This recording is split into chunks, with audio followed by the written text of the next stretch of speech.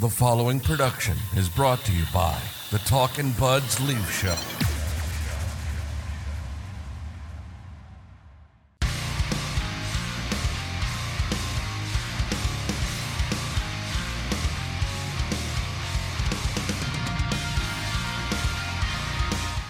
Talkin' Buds Leaf Show, Leafs, Panthers, Game 1, post-game edition. Where do you want to start? I have several takes I want to lay on you after that game and lay on anyone who's watching. I think we both agreed when we settled down to watch this tonight, this felt different. Like there wasn't, like every round one game against Tampa, it was like like you feel nauseous, like your stomach is in knots going into the game, and that wasn't how we felt tonight. Tonight it was kind of like okay, let's see what happens. And as I said off the top, a lot of different sort of thoughts coming out of that. Let's start with the Florida Panthers as an opponent, because I was getting really annoyed with some of the Toronto sports media personalities leading into this game and the take that, oh, well, the Leafs should walk all over the Panthers. You know, if you're the Leafs, this is exactly what you were hoping for. And it's like, I get it. You didn't want to play Boston in this round because of the history with the Bruins. But this notion that the Florida Panthers, the Leafs were just going to walk right through them. I hate that. The Leafs aren't walking through anybody. They never do anything easy like that. It's always difficult. And your main takeaway from watching the Florida Panthers tonight? I mean, I didn't really see or hear the thoughts that they were going to walk all over them. I think what happened is when you play Boston, you kind of have that built-in mentality, built-in excuse that it's going to be tough to beat this team just because of the mental hurdles you have to climb and all the baggage. But when you play just an absolute irrelevant franchise like the Florida Panthers and a team that barely slipped into the playoffs, I know how well they played in the first round, but at the end of the day, a team that barely slips into the playoffs, you're always going to look at them as a team that you can beat. And they proved in the first round that they have something going that is dangerous. And what we learned tonight was the Leafs are not going to get smothered like they got smothered by the Tampa Bay Lightning. I think they've already played the best structural hockey team you're going to play in this playoffs, and they somehow walked away with the victory, whether they played well or not. But I think what we learned tonight was you can dominate the O-zone possession, the numbers, but if you give up scoring opportunities against this team, they're going to cash. Yes. And they proved that against Boston, and they proved that tonight. So I'd watch out for the errant pinches. I'd watch out for going in on the wing and shooting a puck 10 feet over the net and having it ring off the glass and create a 2-on-1. I understand that the Leafs like playing with open space and time and like playing that run and gun style they've been playing for as long as I've been alive, but you got to be careful with this hockey team because they proved tonight that they can bury. Also not picking up your guy in the defensive zone. A lot of times there's an open Panther right in the slot in the offensive zone that a Leaf defender has his back to, and it results in a quality scoring chance. This is definitely the takeaway from from watching the Florida Panthers tonight. 100%. They will capitalize on their scoring chances. This is a team that has offensive firepower. Matthew Tkachuk is leading the entire playoffs in points right now. It's interesting. There were points in this game where I thought the Leafs were dominant. And after Nyes got the goal to make it 2-1, they kind of took the game over. And then Bunting tied it up. And it's like, okay, they're imposing their will against this Florida team right now. And then TJ Brodie makes that really, really ill-advised pinch. And to your point that you just made, it results in Carter Verhaeghe going the other way, and it's in the back of the net. Yeah, I mean, it was McCabe jumping in the rush at the wrong time, and then Brodie not hanging back and trying to take the man along the boards that left Verhaeghe wide open. And this is and to your point, if you make those mistakes against this Florida offense, it's going in your net. Yeah, and like they're kind of a strange team. Like they don't have a lot of big names, they don't have a lot of scary guys on paper, but they can bury. And I thought the first 10 minutes before Florida scored the first goal, I thought the Leafs were all over them. They got the 2 power plays. I thought both of them were pretty decent power plays. They moved the puck around. They weren't sloppy. They just couldn't cash. And then Florida scored, and then at the kind of the whole end of the first period, halfway through the second, they tie it 2-2, and you're like, okay, here we go. Like, they proved in round 1 that they're not out of it now. Like, they can actually come back and make a game out of it. And then the backbreaker 3-2 goal. It's tough to come back from that. And Bob looked pretty good. That's another thing too. Sergei Bobrovsky looked really, really good tonight. 36 saves. He made a couple of really nice ones. The Leafs didn't get a ton of bounces. You're right. It was a weird game. Like, it's not a game that you can come out of and go, oh man, they were awful. Like, I did think, I thought there was a lot of perimeter play in the offensive zone from William Nylander specifically, and from the bulk of them. But we're going to talk about Nylander and Marner in a minute. Perimeter play in the offensive zone, and then sloppy play in the defensive zone. And like, just to hit it home one more time, if you're sloppy against this team, it's going in the back of your net. So I think they need to get it cleaned up. They can't get sucked into a run and gun, because, you know, it's in the Leafs' DNA. It's in the Leafs' DNA to want to play that way. That's the thing about the Panthers that makes me nervous, is like, they have the ability to suck the Leafs into a style that is going to give Florida chances going back the other way, and they're going to score in those chances. That's what makes me nervous. And you mentioned the power plays. It's like, Florida took a ton of penalties in that first round series against Boston. They're a pretty undisciplined hockey team. You can get them to take stupid penalties. You gotta go Edmonton Oilers. Like, you gotta make them pay. Like, you have to. They have to be afraid. You have to make Matthew Tkachuk afraid to take that extra shot after the whistle and take that penalty, because it's going to cost his team a goal. And I know Bobrovsky was a huge factor tonight, but like, capitalizing on your power play opportunities has to be something that they are prioritizing. I don't know if I'm the only one who thinks this, but it just seemed like tonight just wasn't a playoff game. Like, every single, like we said earlier, maybe because it was the first round, they're playing Tampa. Like, game 1, I felt sick to my stomach. And throughout the whole series, I was borderline nauseous, just so nervous and on the edge of my seat. Tonight just felt like a game in November, to be honest with you. It felt like a Tuesday night against the Florida Panthers. I don't feel any, like, there was, when they made it 3-2, I was kind of spazzing a little bit, but at the end of the day, like, I just didn't have that same feeling I had last round. It was just the style of game that these two teams are going to play against each other. It's not playoff hockey. The Tampa Bay Lightning are the definition of a team that could buckle down and play playoff hockey. This team it felt like a regular season game, to be honest with you. And it's just like, right now, like, I don't like how they lost game 1, obviously, but it's just, I'm not, there's a couple guys I want to hear behind their backs, but it's just I'm not too upset right now. Okay. There are going to be people in the comments of this video that are going to disagree with what I'm about to say. And they're going to go, but Rob, he had 11 points in the first round. You cannot tell me that Mitch Marner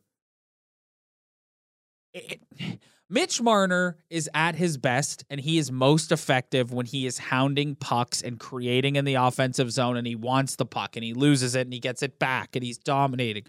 He's just not doing that. I still see the same timid guy that we saw in round 1. Mitch Marner is Cougar from the first Top Gun movie. Remember in Top Gun 1 when Maverick and Goose are flying with Cougar and Merlin, and then they have the encounter with the MiG, and then Merlin after that, or Cougar after that, excuse me, is just like completely like struck with fear. That's what I see when I look at Mitch Marner. He looks like when a puck comes near him, he just can't wait to get rid of it. Like, it's like, I don't know if it's like the ramped up physicality. I don't know if it's just like the fear of making a mistake that's going to cost the team. I don't know what it is, but look around at this bracket in this league right now. This is as wide open as you're going to get. Like, this is your chance. And if they're going to get through this round and get through another round and whatever, Mitch Marner is going to have to be a force night in and night out. And I'm sitting there tonight and I'm going, why is Matthew Nyes, a rookie, more of a factor, shift in and shift out? And I don't care about the 11 points, okay? Like, yes, it's nice. Good job. Well done. But you can't tell me that when you sit and watch this guy, that he's a shell of what he looked like. Like, he almost had 100 points this year. Like, where is that guy?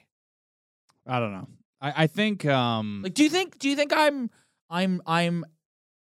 off my nut with this take on Marner?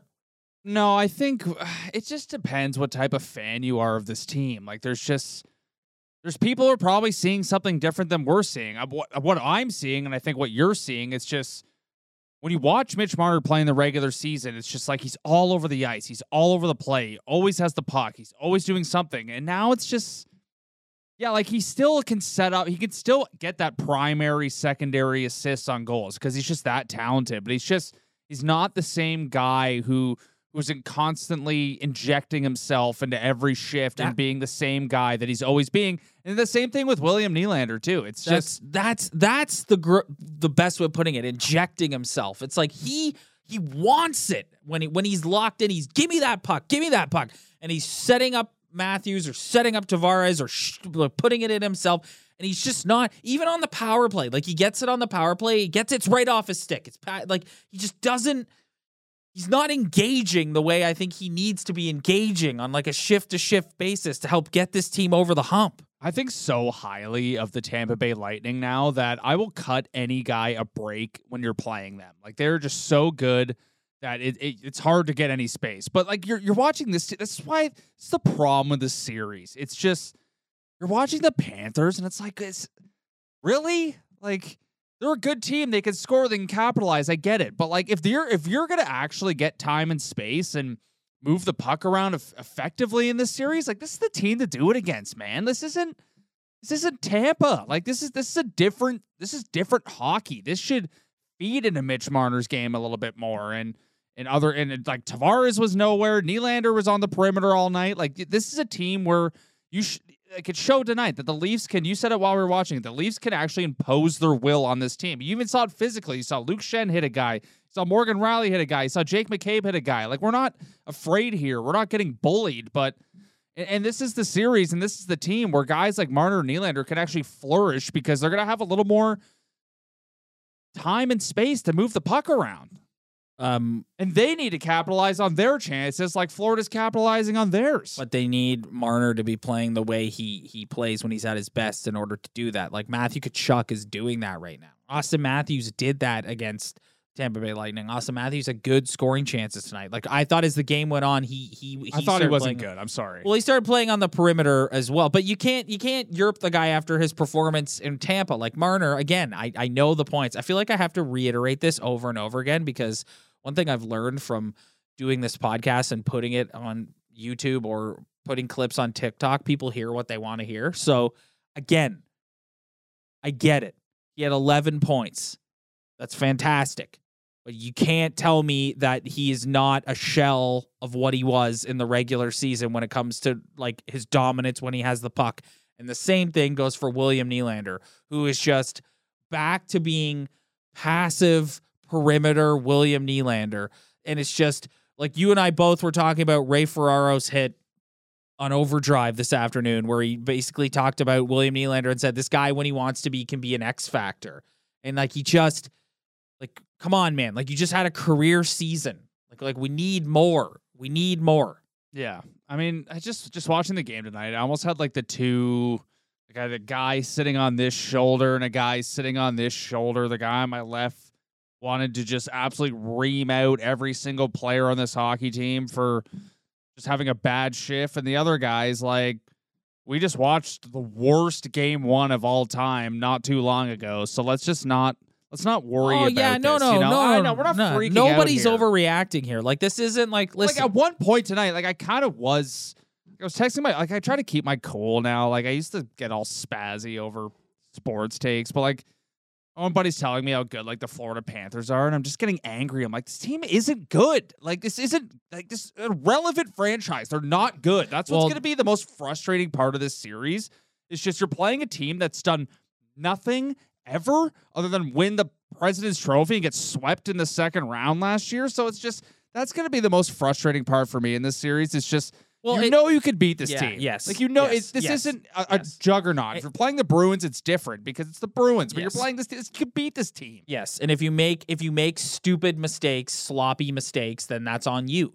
And not to take anything away from the Florida Panthers, but it's just like, come on, boys. Like I said, there were moments and stretches in the game tonight where I did thought that they imposed their will. So, yeah. Like, even when they lost to the Habs, that's the worst loss of all time. But at least at the end of the day, like, there's some historical significance there. It's just sitting and thinking of the thought of them losing to the Florida Panthers in a 7-game series. Not that it's over. It's game 1. I know this series is going 6 or 7. It's what the Leafs do. They always lose in 7. But it's just, let's not lose to this irrelevant franchise. Please play better. Yeah, it's true. Don't get sucked in. No, don't capitalize on your power play opportunities. Yes, you got it. But credit to Bobrovsky. He was excellent tonight. But again, I get, like, you just eliminated best goalie in the last 10 years. Let's not freak out. No, we're not freaking out. No, we're not freaking out. There's anything wrong with that, but we're not freaking out. Yeah, no, we're not freaking out. Like I said, I'm kind of freaking out, but I'm not freaking out. Okay, let's not do that. We're not I'm not leaving that game going, oh my God, this is a disaster. It's like, no, one team capitalized on their chances, the other didn't. One team was sloppy defensively. The other had great goaltending. Yeah, that's that simple. What did you think of Samsonov tonight? I thought he was fine. I thought obviously, I don't know why he's falling backwards, doing a backwards somersault on the Verhaeghe goal, but first 2 goals, like, what are you going to do about it? Like, really, he was fine. They could have won that game. They tied it up 2-2. They could have come back and won that game. That is no goalie's fault at all. I didn't even think Bobrovsky was that good. I'm going to be honest. Like, he made a couple nice saves. Particularly on Austin Matthews, but I don't think that was the difference in that hockey game. It was they got back in the game, and they did a really good job against Tampa. Outside of game 1 after the bunting penalty and whatever, they did a really good job against Tampa of not giving up like a backbreaker. I guess, they did come back from 4-1, but in the close games, they did a really good job of not sticking with it, and just that Brody pinch, that McCabe pinch, and that Brody ill-advised decision. That was it. It was curtains after that. And I think even though it's so weird, like, Tampa did absolutely dominate the play, but at the end of the day, Tampa's top guys did not score in that series. Right now, the Florida Panthers' top players are scoring. So if you give them the opportunity, no matter how much you outplay them, they're going to score when they get a chance. So you got to eliminate the chances, and your top guys have to score as much as their top guys are. Yeah, if Brandon Montour gets a clean look, he's probably going to score. If Matthew Tkachuk is in and around the net, he's either going to score or he's going to help set up a goal. Or he's going to bang one in. It's like, one thing I do want to touch on that I thought was a really huge positive tonight was we need to change the name of this podcast to Talkin' Nyes, because that second goal that put the Panthers up 2-0 went in off his stick. And when you're a young kid and you're in a high pressure situation like this, that is something that could very easily crush your confidence and sort of take you out mentally. And what does he do? He comes out on the very next shift and scores his first NHL playoff goal. I can't say enough about this kid's maturity and how he's looked since they've put him into the lineup. He is such an important piece for them going forward. I love the kid. I love him. There hasn't been really a moment since he's showed up that I've been like, ooh, Matthew Nyes. Yeah, just not once. Needs to make a quicker pass out of his own zone. That's the only thing I'd say, really. Other than that, he's been good. He's on the top line. Zach Aston-Reese never was on the top line, so it just shows you a rookie can come in if he has the ability. He's going to be put on the top line. But yeah, another thing I liked tonight was I liked some of the hits. To be honest with you, when's the last time you seen the Leaf players actually lay some nice clean body checks? That was kind of nice. I didn't mind that. Yeah, they were the ones who were kind of bringing the physicality to Florida not tonight. Dirty, yeah, nothing. They weren't really getting there wasn't a lot of nasty stuff tonight, early in the Tampa series, but Luke Shen, beautiful hit on Tkachuk. McCabe had a nice hit on Tkachuk.